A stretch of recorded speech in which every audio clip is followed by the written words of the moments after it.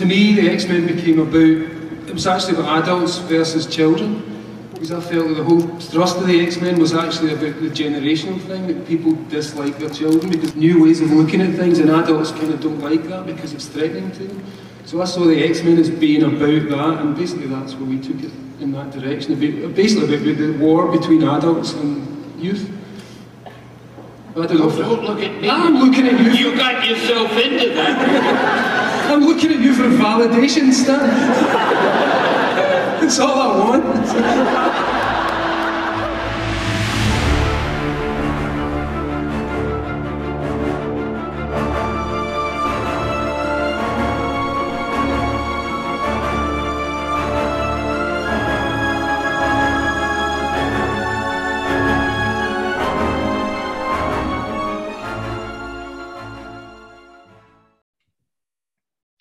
Welcome to E for Evolution, examining Grant Morrison's X-Men, and we are your hosts. I'm Perry.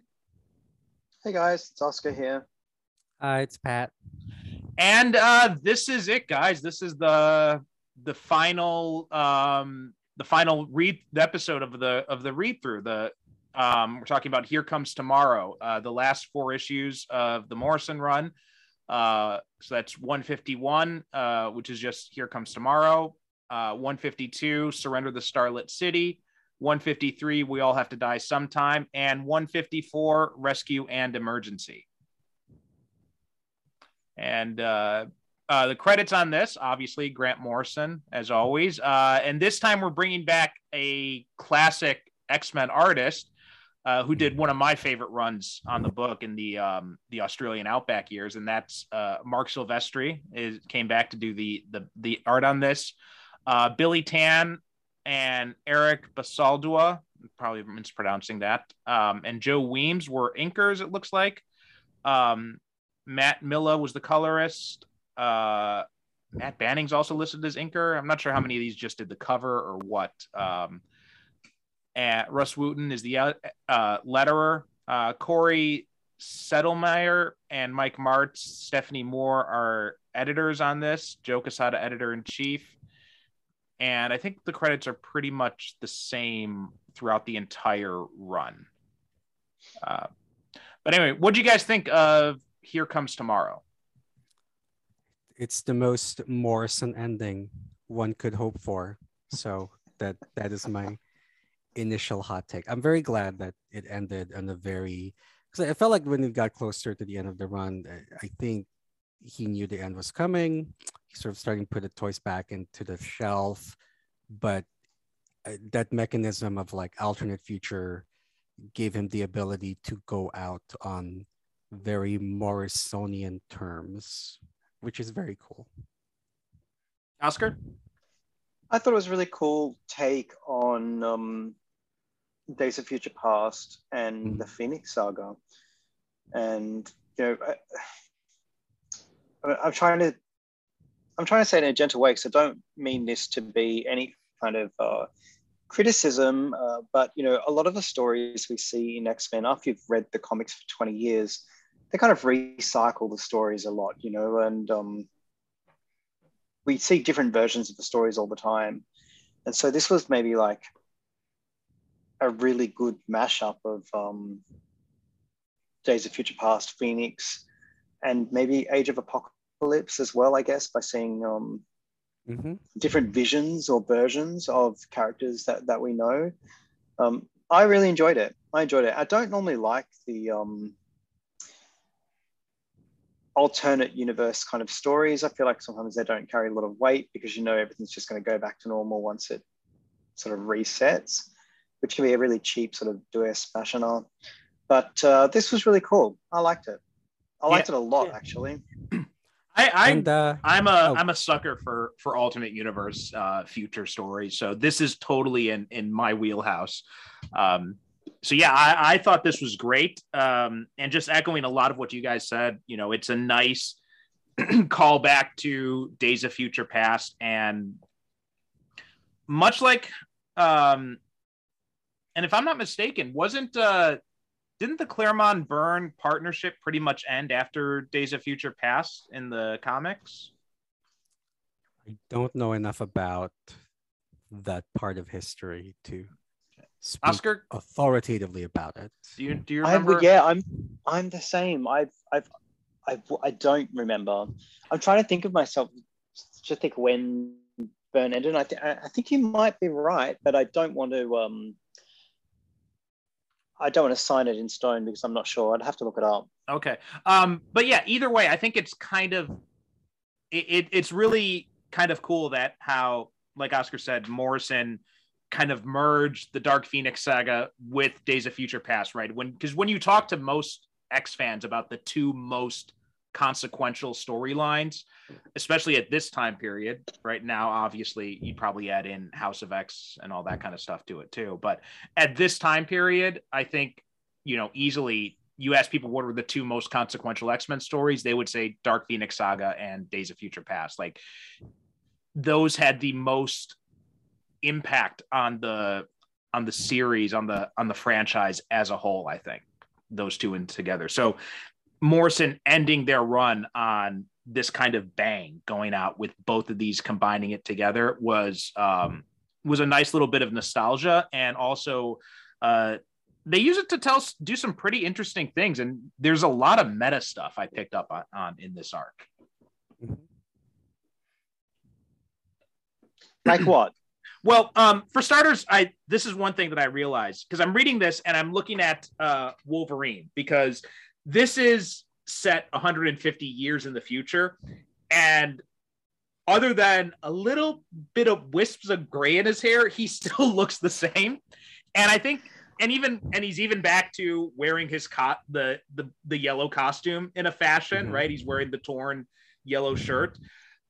I feel like that's kind of a commentary on the fact that Wolverine is always going to be part of the X-Men. He's never going to change. I think there's a little bit of that in there, because if you look at the original Days of Future Past, that was only like 20, 30 years in the future. And that Wolverine looked much older than this one. So I feel like there was a little bit of commentary being made there as just one example, but also just the whole idea of Sublime. And we'll probably dive into this a little bit more later, but this whole idea of keeping mutants trapped in this endless cycle of fighting feels very meta, and could be a reference to the powers that be at Marvel. It could be a reference to the fans who want things to always go back to the way it was, even down to at the end of the story, Jean literally changes time and changes things to allow it to go back to the way it was. Well, and I think what's interesting is, so we find Sublime's motivation is, as I read it, essentially like he can't abide newer forms of life, or like forms of life that would evolve past him, I guess. So yeah, I think you're right, Perry, and it carries that kind of meta point from the previous arc of Morrison, saying like, why can't we let these things evolve and change? But I do think saying that it just reset is a disservice. Like that last shot, I think like letting Emma and Scott be together enables a lot of different kinds of X-Men stories. No, that's true. Point, I think I'm probably being a little bit too strong when I say reset. I think Morrison is giving the chance for something new, when at the same time they know that it's just gonna, right after this, they're going back to the costumes. There were costumes, but I think like after this, there's a sense in which, like, I don't think for the longest time they never ever came back to, I mean, yeah, they were in the mansion for a bit, but the aftermath of the storyline started out this sort of more, I guess, separationist type of take on the X-Men, like House of M and Utopia and all that stuff. Like they never really went back, I thought, to like that kind of 90s more integrationist type of outlook for the X-Men. I don't know. I feel like the reload stuff. So when you had Whedon on Astonishing and Claremont on Uncanny and Austin on X-Men, I feel like they very much did go back to the 90s sense, just with Professor X being gone and with Scott and Emma being together. Those were like the two biggest changes that Morrison brought that kind of stuck around. And even that, and Jean being dead as well. And Jean being dead. Yeah. But I just feel like the way they led was very different from the way that Charles led. And that notion, I think, well, at least for a little while before, well, even after House of M a little bit, like this concept of the school being a school continues. Like they still had kids in there. Oscar, what are your thoughts? I'm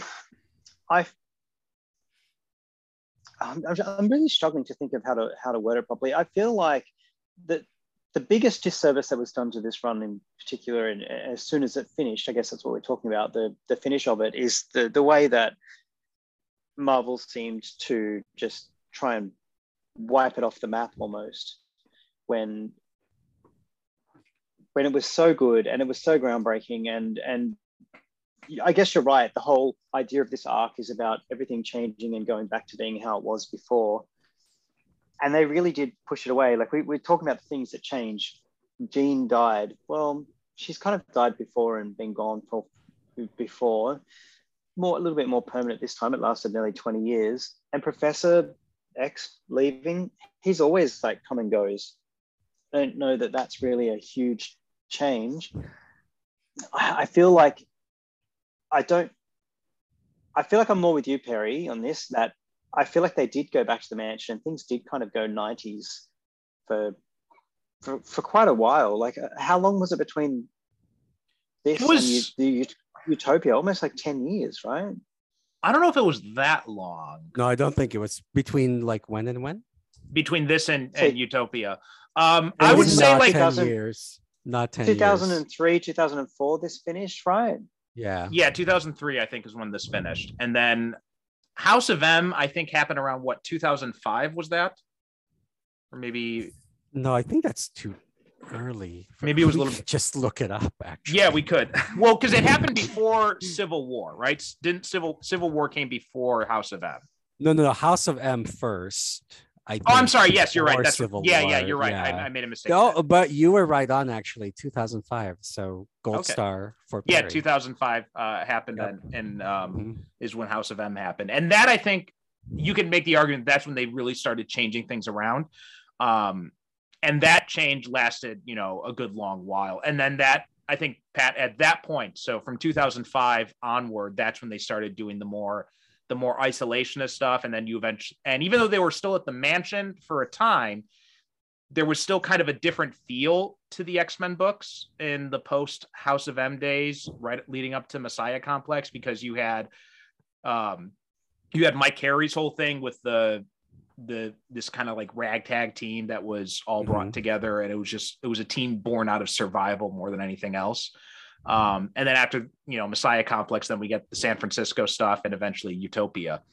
So yeah, I think at that point, but there did seem to be an attempt right after this to kind of go back to the 90s setting, I feel like.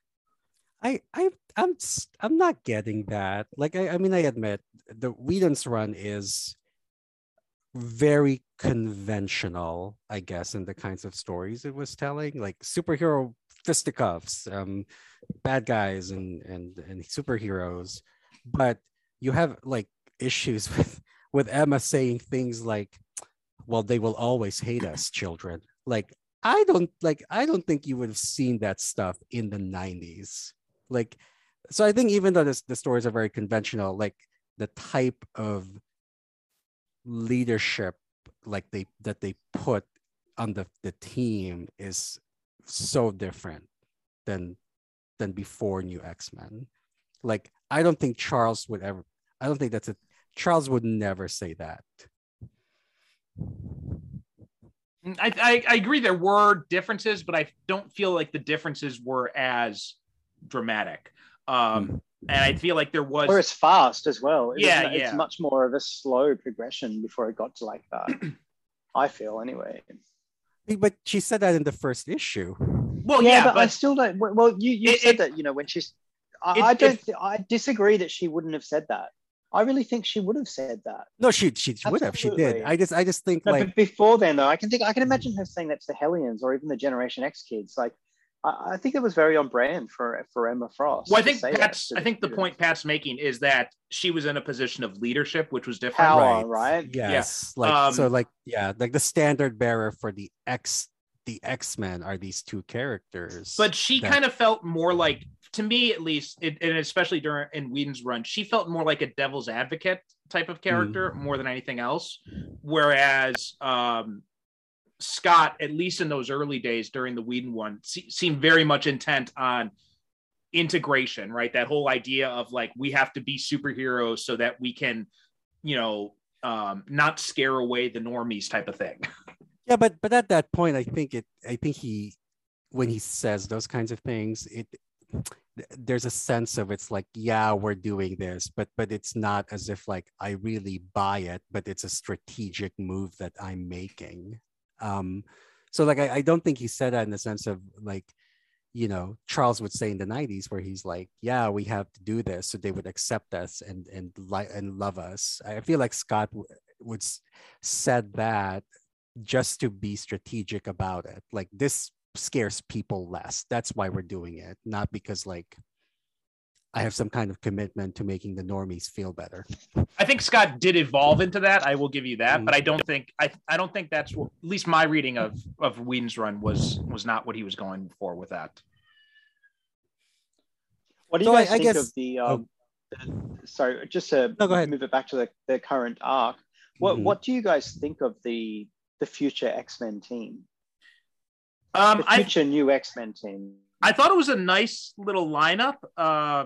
It was cool seeing that Beak has this grandson who's, all badass and tough, and he thinks that his grandfather was like the greatest X-Man ever.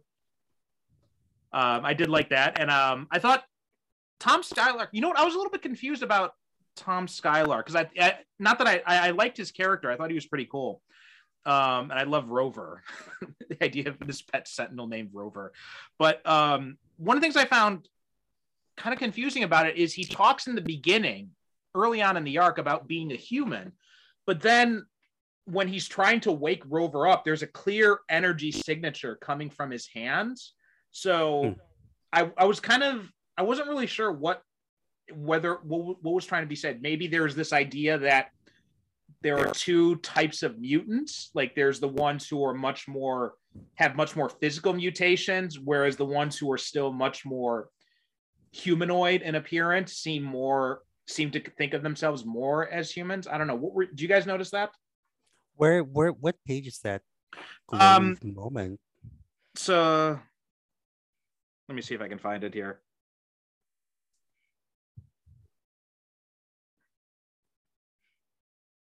Skylark. He was. I wish we get to see more of him. I feel like the rest of the team we've seen in some iteration or not, whether it be the 3-in-1 or like Beak, Eva. Tom Skylark's kind of like the only one that we have no reference for now. I think it's really cool how Rover had a personality with just one word. Yeah, I picked up on that too. He's like a Pokemon. I heard a story that, maybe story is not a rumor, a conjecture, that this character was meant to be that character in Avengers Academy. Is there any truth to that? Oh, from the Sentinel. Like Sentinel. Is that him? Or is this him? I think that was, I don't know. My understanding is that I think that was just what people thought when the preview pages first came out. I never heard any, and I could be wrong, right? That could have been. I mean, they have different names for one, but I mean, it's possible. But he'd be a son or took a on a different, though, right? or something. Yeah. I'm trying to find out where. I'm glad to see that the tradition of former villains redeeming themselves is alive and well in the future. Thank you, Ernst, which was also a very cool reveal, actually. It's such, the art is so cool. That one shot where they're walking in the rain and it's got It's a classic, like, you Martha know, and- yeah. it's fantastic shot. And it's so cool that Silvestri came back and just knocked it out of the park. Mhm. The art It's in this arc is like probably some of the best of the run. It's incredible. And I didn't read any of Silvestri's stuff when it first came out. It was sort of before my time. But I think it's really cool when you get, you know, such a seminal artist come back and they've still got it. He still has it, clearly. Is he working now? I think he's mostly on the business side of things, but he does do occasional like covers, I think, every now and then. I think he was doing the art on and the writing on there was a Cyberforce revival several years back, and I think he did that. But that's the most recent thing I personally know from him. But I think he's mostly just in charge of running the Top Cow imprint of Image these days. I don't know, Patty, do you know anything different? Like what Silvestri's up to now? Yeah. Yeah, I think you're right. I think he's mostly just in charge of reviving and kickstarting some of those classic comics and like re-releasing them. But like I think this is some of his best work in this arc. And like shout out to the colorists as well, which I think really enhance the stuff. Yeah. I think I remember in Peter David's X Factor run, they had one of the artists, I forget his name, Strom, something like that. One of the classic artists. Larry Stroman? That's it, yeah. Yeah. And he came back and done an arc for the second Peter David X Factor run. And I thought, oh, this is going to be so cool because his art was so cool back in the 90s. And then when the second run came through, it was awful. It was like, it felt like maybe like, you know, when you're a kid and you go to a playground and it seems like the slippery slide is like so big. And then as an adult, you go back and you're like, oh my God, it's tiny. Yeah. I thought Silvestri would be like that, but it's not. The slide is just as big, if not better, than it was when you were a kid. So I found just to quick note, I found the page about Tom Skylark. This is on page 35 in the Kindle edition, the Comixology version, and of the Here Comes Tomorrow trade, not the Ultimate Collection. But he says to Ava, I just had it. He says this is the second issue in the arc. But he's talking to Ava and he says, I'm only a human being, Ava. I'm one of the last few thousand of us left in the whole world. I'm about to get intimate with extinction. I can say what I like. So he refers to himself as a human being, says, you know, he's one of the last ones. But, you know, later on, the Beast, when Hank briefly regains control of his mind, he says that he lied about the cure and everyone's talking about humans being extinct. And then when Tom awakens, you know, brings back Rover, right? He's like putting his hand on the ground. There's a clear energy signature that's traveling out. So I'm not. I think that's Hank, though. I think that's Hank. If this is the panel you're thinking of, like they're on the big boat, right? It's the final confrontation with Sublime. I think that's Hank doing that. What, this one? No, this is definitely right. I don't know. I think it's Hank is how I read that. I don't know. It seems to me that I thought it seemed like it definitely seemed to me like the energy's coming from his hands and that he's using it because it's also paired with, you know, him calling out to Rover. So you're right. I do see it now. Yeah, you're right. It could be Hank. Okay. Yeah, like in the next panel, you see like the bluish energy like coming from his hands and. Okay. Yeah. Okay. All right. So that makes more sense then. So yeah, I was a little confused about what they were trying to say with Tom, if he was actually a human or if he was a mutant who just, you know, maybe identified as human because he doesn't have like any physical mutation. I'm not sure. Like, you mean because of Hank's line about lying about the cure? That, and also, well, the power signature was also another thing that made me think that too. But also his line about the cure and how there's all this talk about humanity being extinct, and also but then Tom himself saying that I'm only human and there's only a few thousand of us left in the world. So that's why it was a little bit confusing for me about whether he was a human who's just really good with machines, or whether he's a mutant technopath. And he considers himself human because mutants have gone in a much more, have become much more physical mutations. They've drifted from humanity as time's gone on. Yeah, I mean, like, even if, humanity's extinct or on the verge, like, I think it takes a while before they would all be gone. So I don't think I'm buying his story that he is indeed a human being. Oscar, yeah, I never questioned that he was not human. I think I saw that panel where he's got his hand down there. I always saw that as the Beast Phoenix, the power signature from the Beast sort of attacking Tom Skylark there. I really like Tom Skylark though. I wish that we got to see a bit more of him, or some iteration of him. I mean, after what they did to Zorn, are we sure we wish people had done more with the... I feel like it would be a much more easier thing to get. Like, it's just for one thing, his head, he didn't get decapitated, so we don't have to explain that part.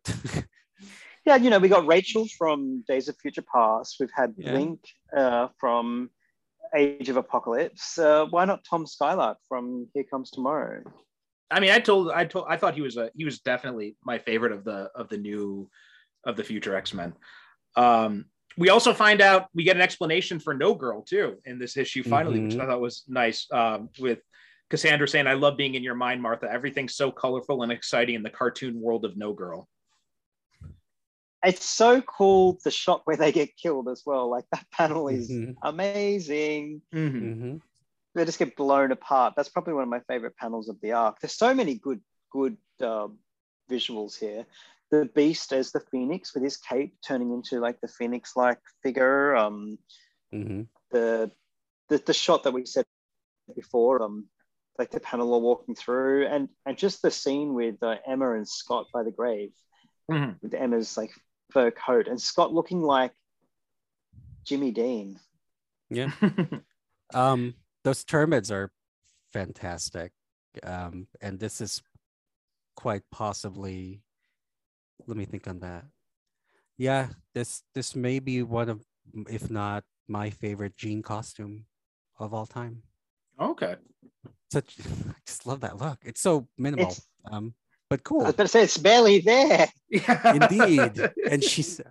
Well, I mean, he loves the Emma costume too. We're seeing a pattern here, everybody. Yes. Anyway, it's fine. I think my favorite Jean Grey one is the one that she had for X-Men Red. I felt it was too bulky for me. I like that. She needs protection. Does she? Telepath, they need protection. I mean, she's a telekinetic too. She's got all those. Yeah, but I like the idea of like putting on an people. armor. Well, Oscar, it's cool. She's Omega level. Just to remind you, she's Omega level. Okay. Does she need? Omega level. She's telekinesis plenty of times before. There's nothing wrong with an armor. The green yellow one that's kind of like evocative of the 90s one, but it's not as bulky, that she's been running around with. I think that's a really cool look. But you know what I really like? I kind of like the white Phoenix costume they had from here. I thought that was a cool little look too. Which is it, and I had no idea the significance of that when I read this first. But I found out like, oh, they intended it to be white, like when she first showed up. But I never knew that. Yeah, but they couldn't do it due to the printing. I may be misquoting, but I think it had something to do with like the printing technology of the time. Like they couldn't render it white. So that makes sense. Again, another nice bit of Morrison. Like he knows his stuff. He did his research. So it's cool that like her ultimate, I guess, iteration of the Phoenix is the costume version that they couldn't do initially. The first time. I love the like guard of phoenixes as well. That's like a really cool addition to the mythos. With Quentin Quire being sort of the next one to hold the Phoenix crown. I think that's really cool. Yeah, that was a cool little blink and you miss it moment. Because I think the first time I read this this arc, I didn't really notice that was Quentin, and the second time I read, I'm like, oh, I see it now. The pink hair, man, it's such a giveaway. I mean, I just wasn't, maybe hair. I just wasn't paying attention because there had been a gap in my reading, because this was a time when I didn't have as much money and I had to take a break from reading comics. And then when I finally did get around to this, you know, there had been a big chunk of time between here and this arc, me reading this arc, and when I read Riot at Xavier's. So the first time I didn't recognize Quentin at first. Like the concept of the Phoenix Corps was very cool. I admittedly kind of blew my mind when it first happened. Although now it seems like anybody can be a host, which is fine. It's fine. It's okay. Yeah, I mean, it was cool here, but now I've enjoyed most of Jason Aaron's Avengers stuff, but I don't know where he got the idea of making Echo the Phoenix. That just is bizarre to me. Yeah, it's super weird. And it just, I think it diminishes the mythos of the Phoenix rather than adding to it. And I think, like, I don't care how many Phoenix stories I read. I'll probably read them 100 for the next 30 years. That's fine. But I want every story to be an addition rather than a subtraction to it. And I feel like Echo becoming the new Phoenix host is definitely a subtraction. Subtraction. Yeah, sorry. I'm trying to find, there's this one quote that I really liked that I was thinking about. Oh, it was the Cassandra and Martha interaction. This is what I don't understand about the issue that Chuck Austen did right after this arc, when he completely misinterprets what Morrison had. When Morrison comes right out and says, I was Ernst. Yes, of course. You can call me Ernst, dear. Yes. I also love this quote from her, you know, Europe after the rain. I still love that one. Like some sad memory of a future that never happened. I feel like that's another kind of meta line. That's not only referring to this arc, but also, you know, Morrison knows what's coming next as soon as they leave. They know that it's just going to go all back to normal. So I feel like it feels like another meta commentary on the X-Men as a whole. I also like how the resolution of Jean's story in this arc calls back to, like, there's this sort of repeated refrain throughout the run of, like, the Phoenix is here to disinfect. It wipes away what doesn't work. And, you know, of course, everybody's worried because, like, she probably means human beings or something. But it's a very cool conclusion to see, like, oh, she's here to clear out a bacterial infection and to wipe away this future that doesn't work. But speaking of, what did you guys think of Sublime when we finally find out what he is, or it is? Yes. That may be more appropriate. So I've got that page queued up right here because I think this was like the key to unlocking what Morrison the whole was doing. run. Yeah. The cataclysmic primal scrimes of the newborn earth woke us, and we knew ourselves as one mind, and we were first genome, RNA, DNA, perfectly adapted form, the pinnacle of evolution, self-aware, immortal, sublime. We were dominant species. When carbon slime colonies and bacterial mats gorged themselves on abundant hydrogen and were idiot emperors of the dawn world, we hid and we thrived in the undergrowth of tangled DNA. We bartered our genetic innovations with increasingly more organized life forms, plants, insects, lizards, mammals. We were dominant species, primordial sequence, alpha gene, sublime. Even humanity, the crown of creation, had no defense against us. He imagined he ruled this world, but we lived inside him, invisible, unchallenged, unrecognized, until the birth of the mutant children, until Homo Superior, a new life form born in the marvelous collision of radiant atoms and broken chromosomes.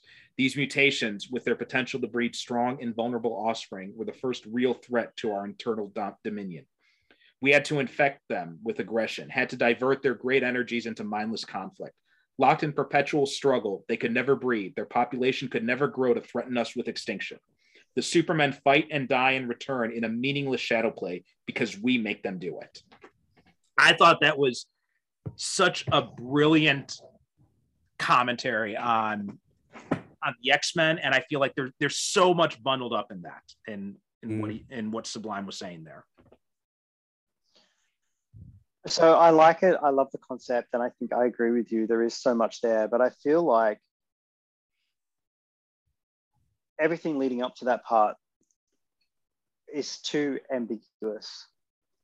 I wanted to see less subtlety. I wanted to see it be like, I wanted it to be more obvious until it was just literally read out to us in the very last issue. What do you mean? Like did you want, like, what do you mean? Okay, so what I mean is that it's what do they say about writing? You know, like good writing says show, not tell. Mm-hmm. And I feel like at the end, Morrison is telling us rather than showing us that that's what happened. Yeah, I get you. I totally get your point. That the Sublime stuff was a little bit too subtle up until the end there. It's too subtle. It's like a huge concept. It's like a really big concept stuff. And it had to kind of be read out to us in the very last issue for us to sort of get it to make sense. And I love it. I think it's really great. I just wish that it was more obvious throughout the steps that got us to the end. Like, you just mean in this arc, or like the entire for the whole series? You could say it the whole series. I think that's a very fair argument. I think there is a little bit too much subtlety, because when the Beast comes out and says, call me Sublime and all that, and I'm just like, what? Sublime? And then yeah, exactly. Yes. And then in the next issue, when he explains it, then I'm like, oh, okay, I think I get it. But it took me at least one more reading of the entire run before I'm finally like, oh, okay, I see it now. So yeah, I do agree. I do think it was, and especially this line here, Magneto killed you under orders he never understood. That was another example of that. The whole thing about Hank trying to kick, and then here, Logan comes right out and says, hypercortisone D was Sublime's new aerosol form.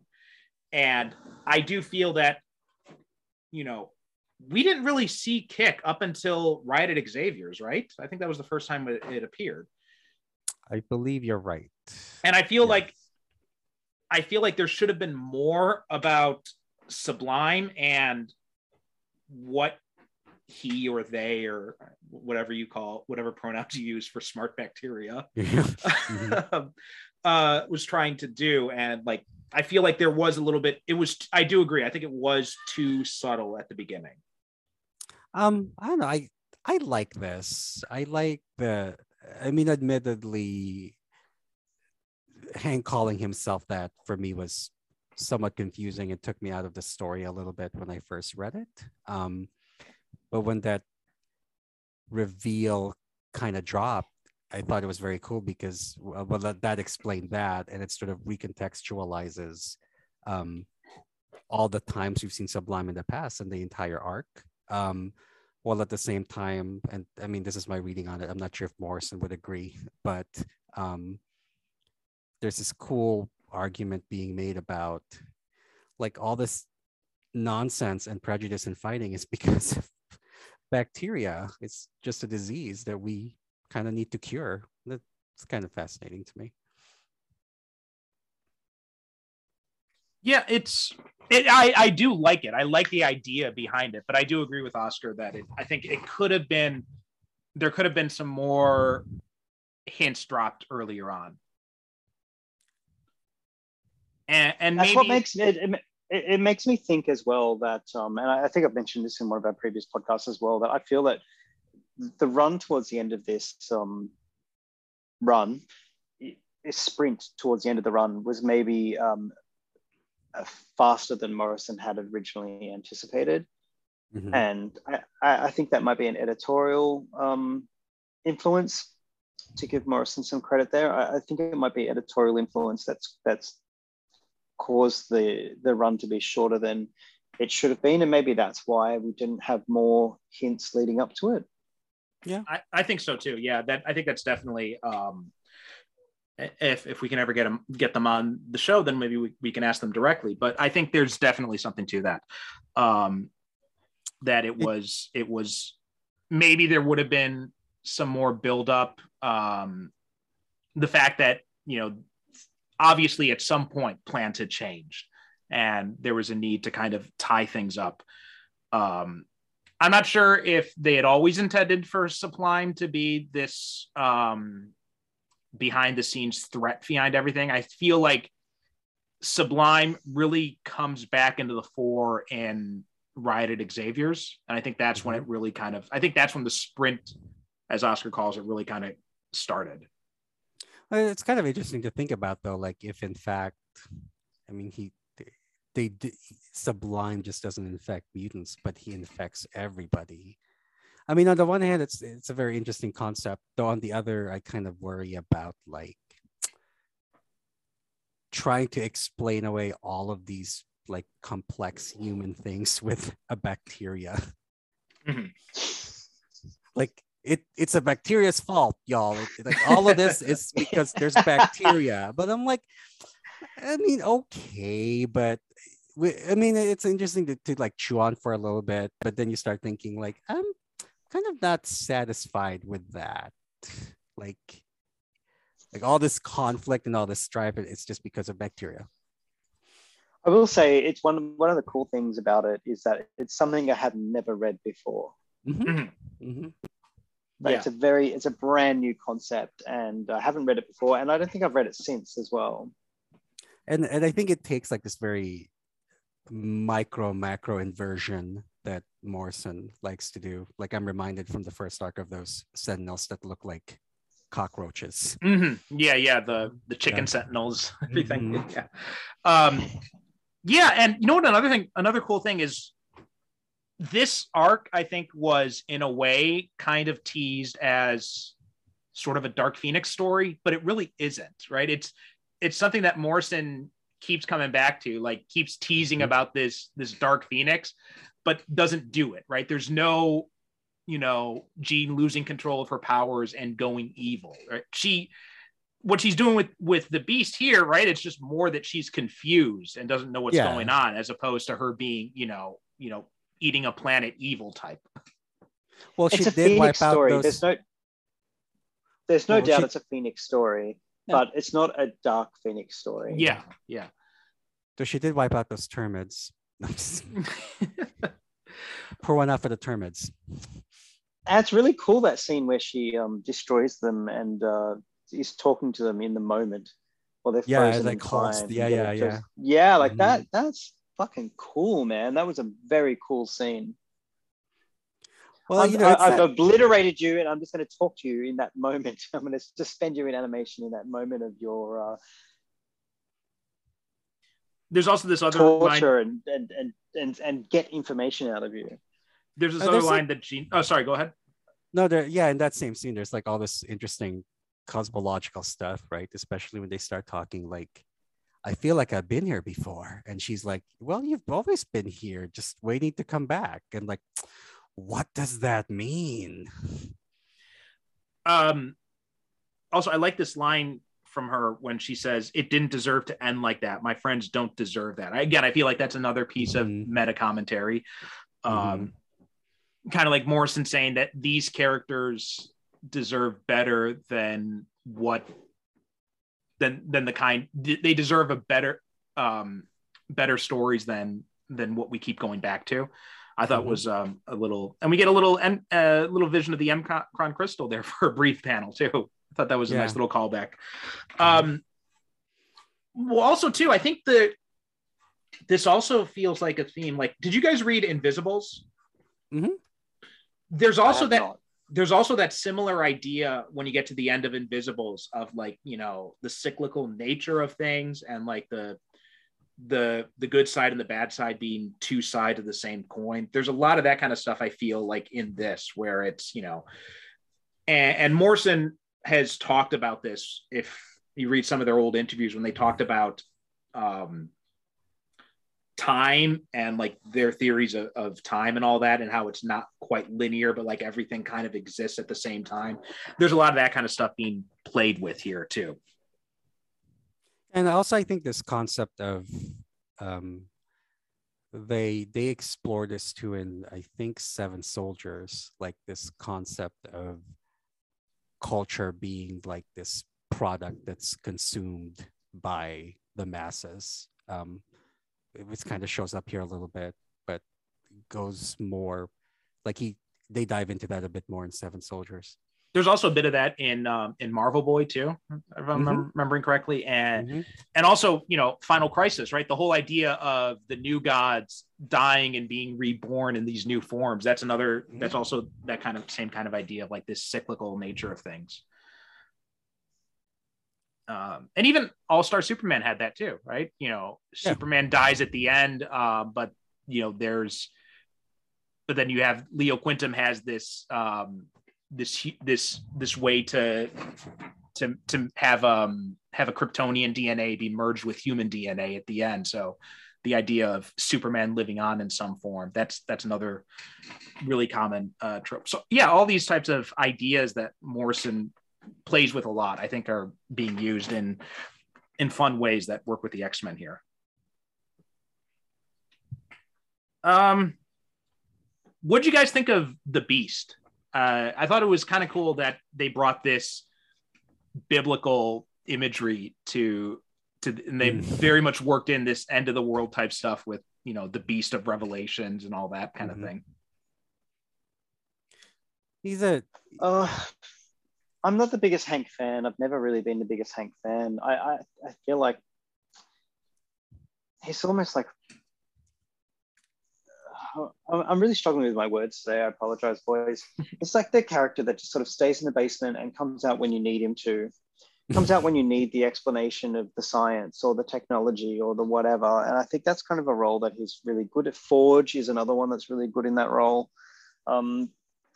Seeing him here like this and being like the big bad was weird. It was just weird.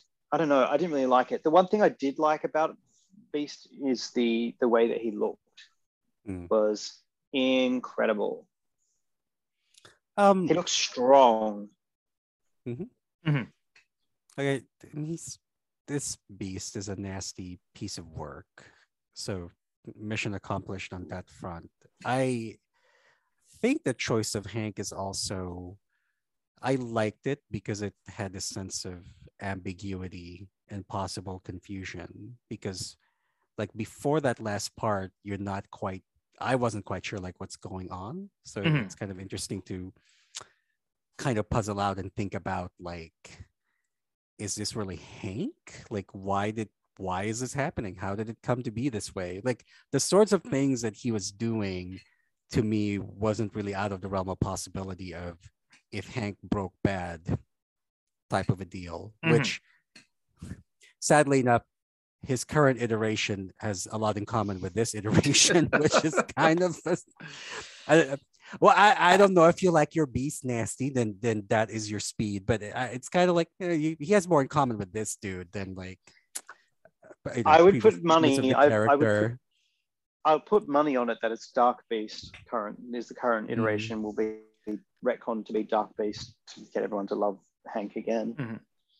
I do think this is probably my favorite depiction of Beast's cat form is how Silvestri's drawing it. I think this is probably the best that this form has looked, I think. More than Quietly? Yeah, I think so. I think I do like it. I mean, Quietly had some good renditions, especially I think my peak Quietly for me of this Beast form was in the last part of E is for Extinction. I think that was my favorite when Quietly drew this design. I also really like the way Jimenez drew it, but I feel like Silvestri really nails the look. I think there's a lot of inconsistency with even the same artist drawing Beast. I feel like it was such a complex form. It was so difficult to draw that artists were still kind of trying to play with it and trying to find the right way to do it. I feel like Silvestri really seems to nail it and to be consistent with it. I do agree with Oscar that I really like the design for his costume. It's a nice bit of design work. I like that moment when that sort of the cape flares up and there's sort of like that Phoenix silhouette, which it gets the intended point across without being too intrusive. Also, what do you guys think of the crawlers? Because I feel like Hickman definitely got his idea from this story arc. Yeah, like which again is like, and that makes me worried about like which Hank is running around Krakoa right now, because that's exactly what I thought, Perry. Like we've got Sublime back.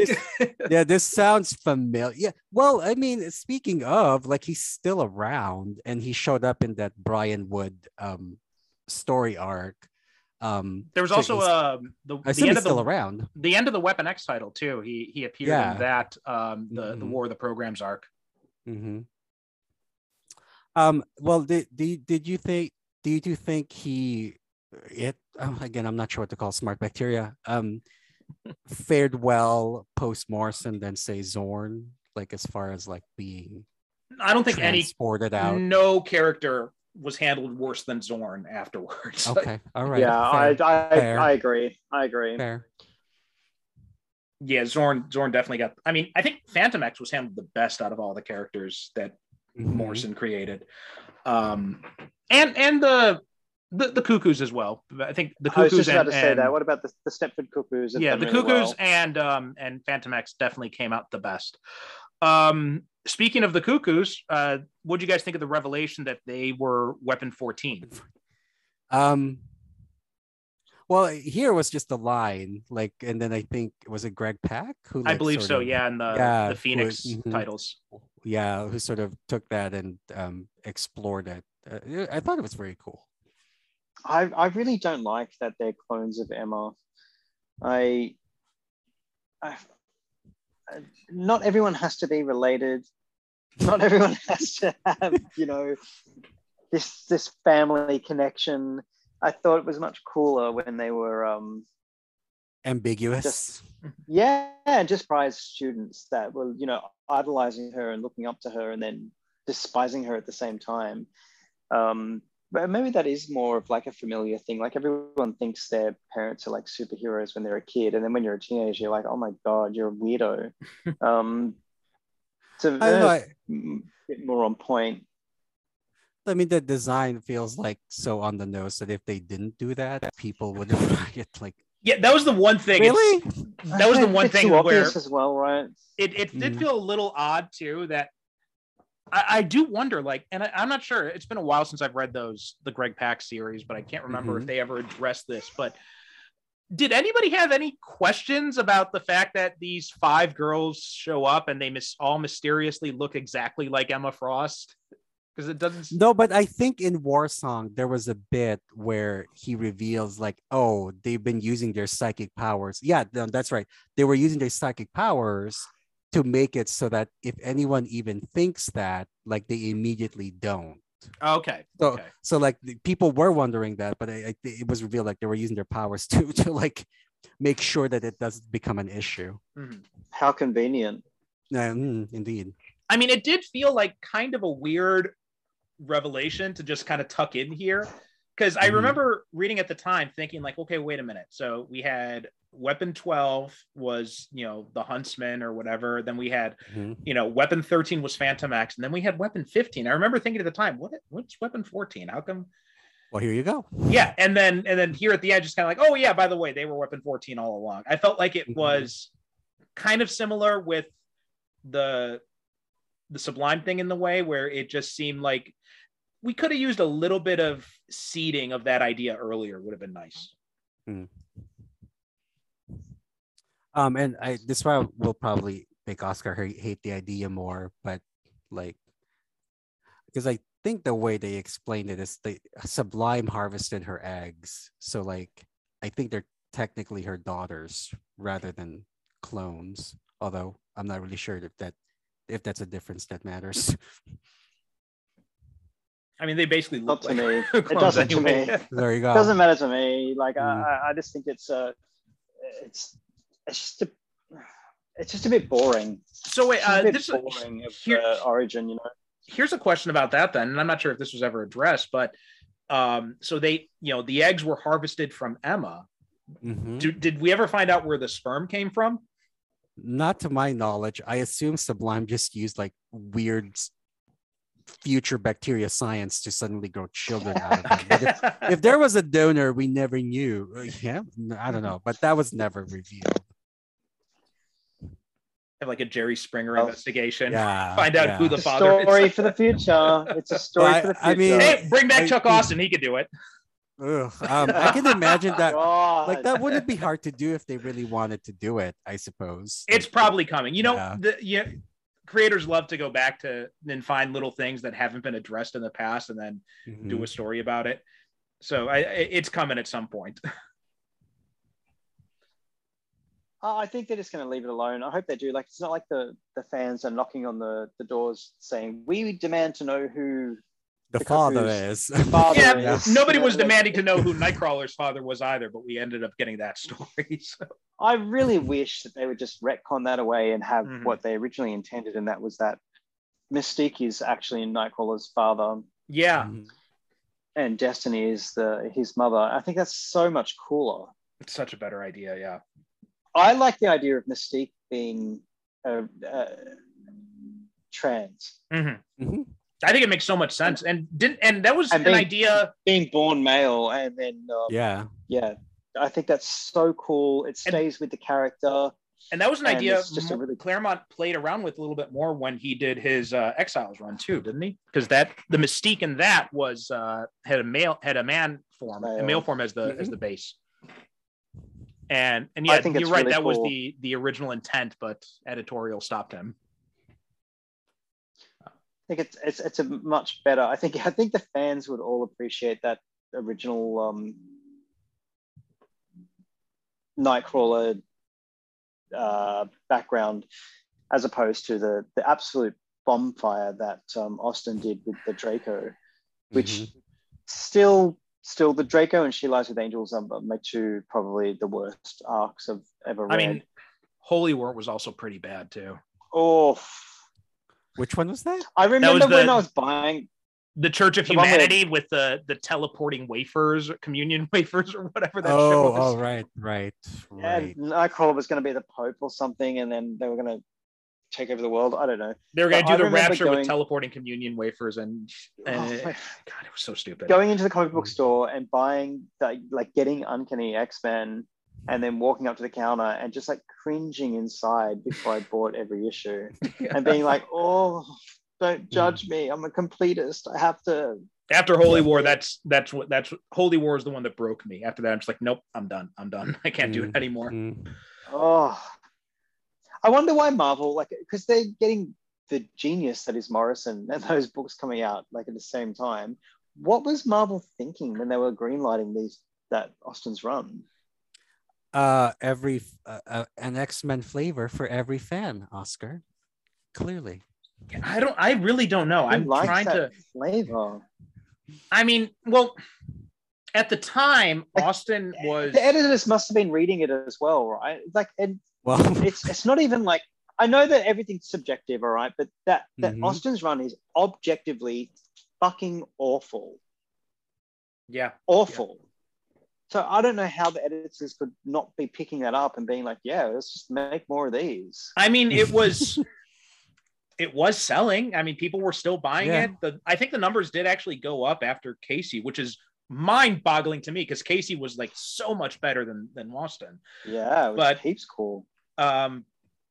But it was, God, I could never understand why the same people who despise Casey's run, I remember being on the message board at the time, they loved Austin's run, and I could not for the life of me understand why.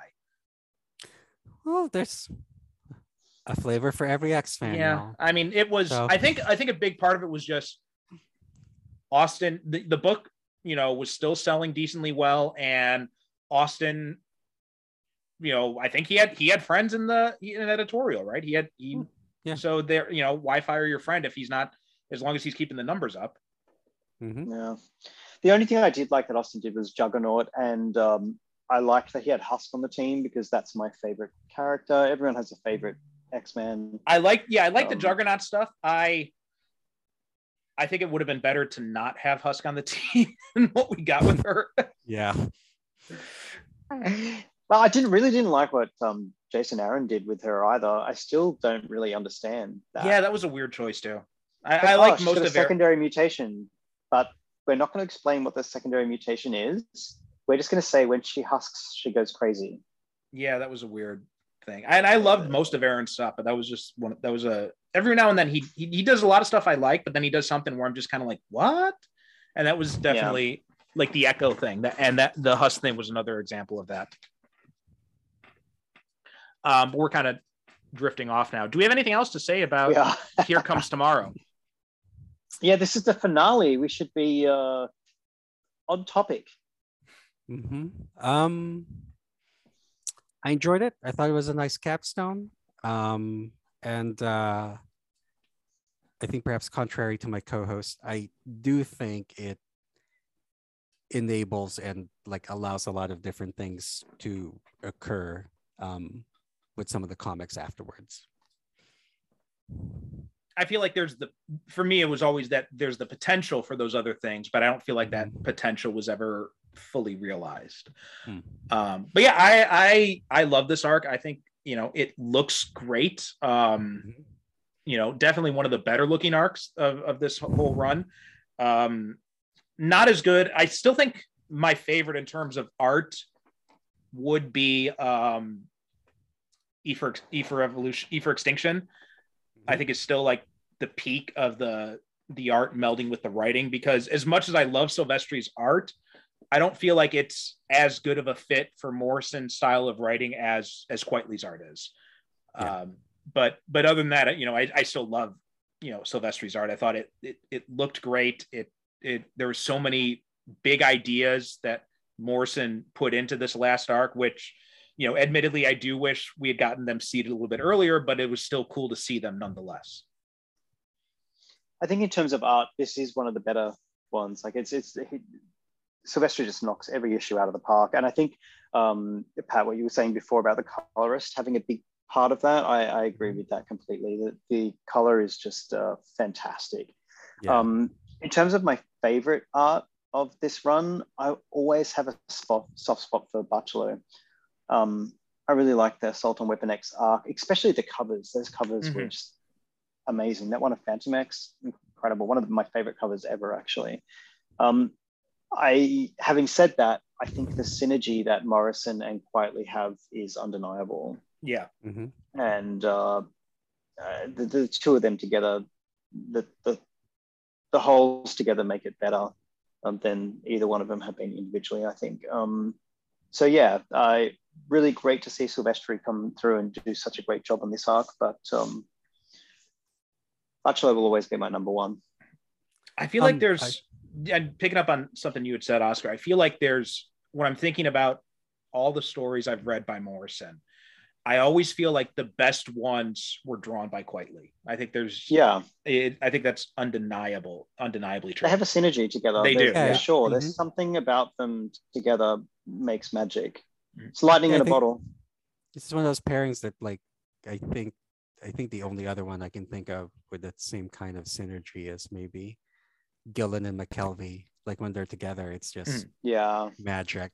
But I agree with that pairing, Perry. But I would say that Riot at Saviors is peak Morrison Quitely for me in this run. Yeah, I agree with you there, Pat. I feel like they had time to meld into the X-Men by then, and especially that 3 pages with Beast chasing the car and the blob that's running away. Like those 3 pages are incredible, so dynamic. And that scene with the Logan scene with the Escher, like it's so clear in my head. Yes. Soul Patch keeps all I can think about is that Soul Patch. Is that why it's not that arc? Is that why? It's a factor. I think it's a factor. Okay. They can just digitally take that out. Soul Patches. I thought they were always called Flavor Savers. What? That's worse than Soul Patch, in my opinion.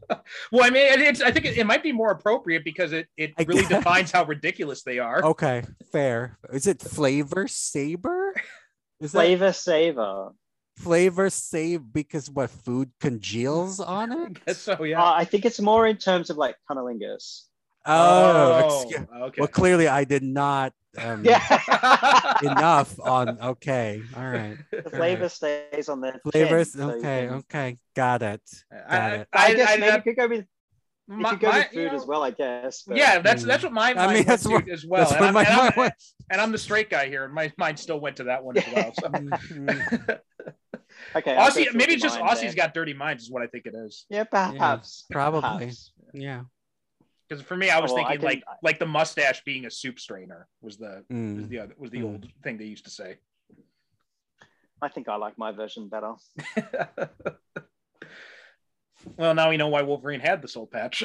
Well, there you Mhm. go. Oh There you boy. go. Oh boy. Okay. All right. So I think that What a way to end. What a way to end. The what a podcast. way to end on. Mhm. Yeah, and that's it. The end of the run, what, that's 40 issues, 41 issues total in this run. Yeah.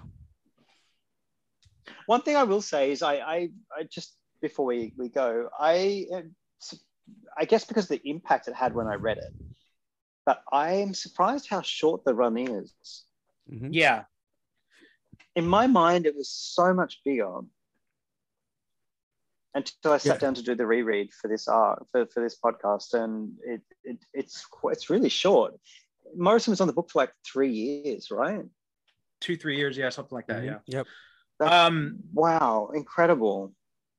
It is kind of funny when you think about it, because when you think about a lot of those big runs, because we think about the Claremont Byrne run too.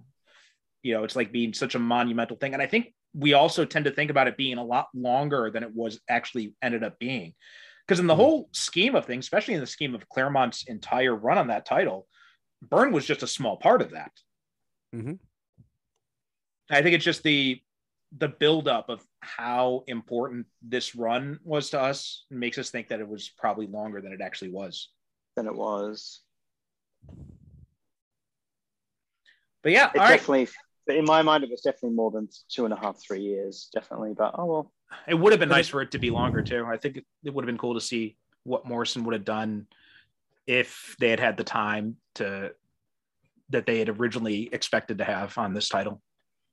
Yeah, and Somewhere in an alternate universe, people are reading another 50 issues. Yeah.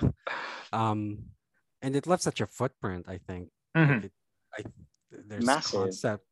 concepts, characters from this run are still being used today, which may be why we have such a huge, maybe an impression of it that it lasted longer, because I think its impact is extended far longer than. Oh, yeah, I after mean, it ended. Because if you compare it to other writers who have had longer tenures, right? Like Mhm. Scott Lobdell was definitely longer than this. I think Fraction was longer than this as well.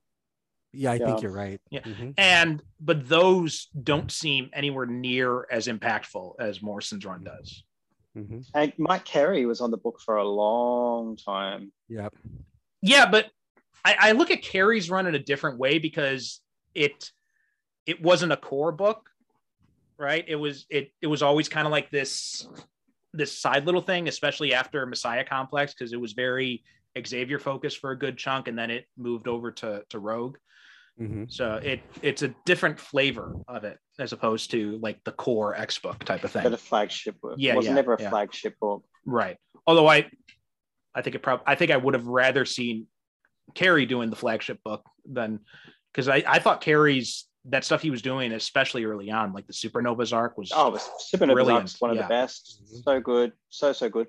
That Rogue team, all of the arcs for the Rogue team that Carey did was amazing. And the Xavier and the Rogue stuff he did later was still good, but that first team was peak Carey.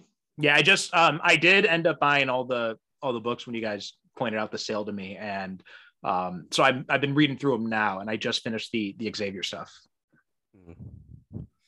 What do you think? Oh, I loved it. I thought the Xavier stuff was. I feel like I don't think there's ever been a better depiction of Xavier. I think he really nailed that character. I mean, I never thought, if you had told me that there's going to be an X-Men book that it's only going to focus on Xavier and it's going to be awesome, I would have thought, what? No. Yeah, I can see how people would think it wouldn't be great. I can see that. He must have had a hard time in the sales room pitching that book, but he knocked it out of the park. Mm-hmm. Mm-hmm. All right, so that does it for the read through. We're not quite finished with the podcast yet. We're going to see if we can reach out to some of the people who worked on this book, see if we can get them to come on, and we'll probably do a few other topic-based episodes before we, drop the curtain on this thing. So we still got a little bit more content coming for you guys once we kind of like decide what we want to talk about, because we're still trying to let that percolate a little bit. But that does it for this episode. Do you guys want to tell people where they can find you? Sure, you can find me on Twitter at ODAT220. And you can hear me ramble about more X-Men stuff on my other podcast, Krakoan Exports, that you can find wherever you get your podcast. And my other show, superherocinephiles.com, where we talk about superhero movies. Upcoming episodes, we're going to be talking about RoboCop, Darkman, Multiverse of Madness, No Way Home. We got a bunch of stuff coming up. Even the original, the 1990 Captain America movie with J.D. Salinger's son. We're going to be talking about that one in a few weeks. Also, if you like reading books without pictures, I've got a superhero novel called Ronin Born. It's a cyberpunk superhero novel. It's been out for a while, but it's now available on all the ebook platforms. So that is at books2read/Ronin Born. So you can find that at all the retailers by going to that link. That does it for this episode. Anchor.fm/E4Evolution, Morrison X Pod on Twitter and Instagram. Thanks for listening, and we'll talk to you next time. E4Evolution, examining Grant Morrison's X-Men, is produced by Percival Constantine, with theme music by Aaron Kenny. Audio of Grant Morrison and Stan Lee was recorded at San Diego Comic-Con 2008 and provided by bravogabo.livejournal.com. You can find E4Evolution on Twitter and Instagram at MorrisonXPod and on the web at e4evolution.transistor.fm. If you'd like to get in touch with us, our email address is e4evolutionpodcast@gmail.com. Support the show by leaving us a review at Apple Podcasts, which helps us reach more listeners. Special thanks to the members of the House of X Facebook group for their encouragement in getting this show started.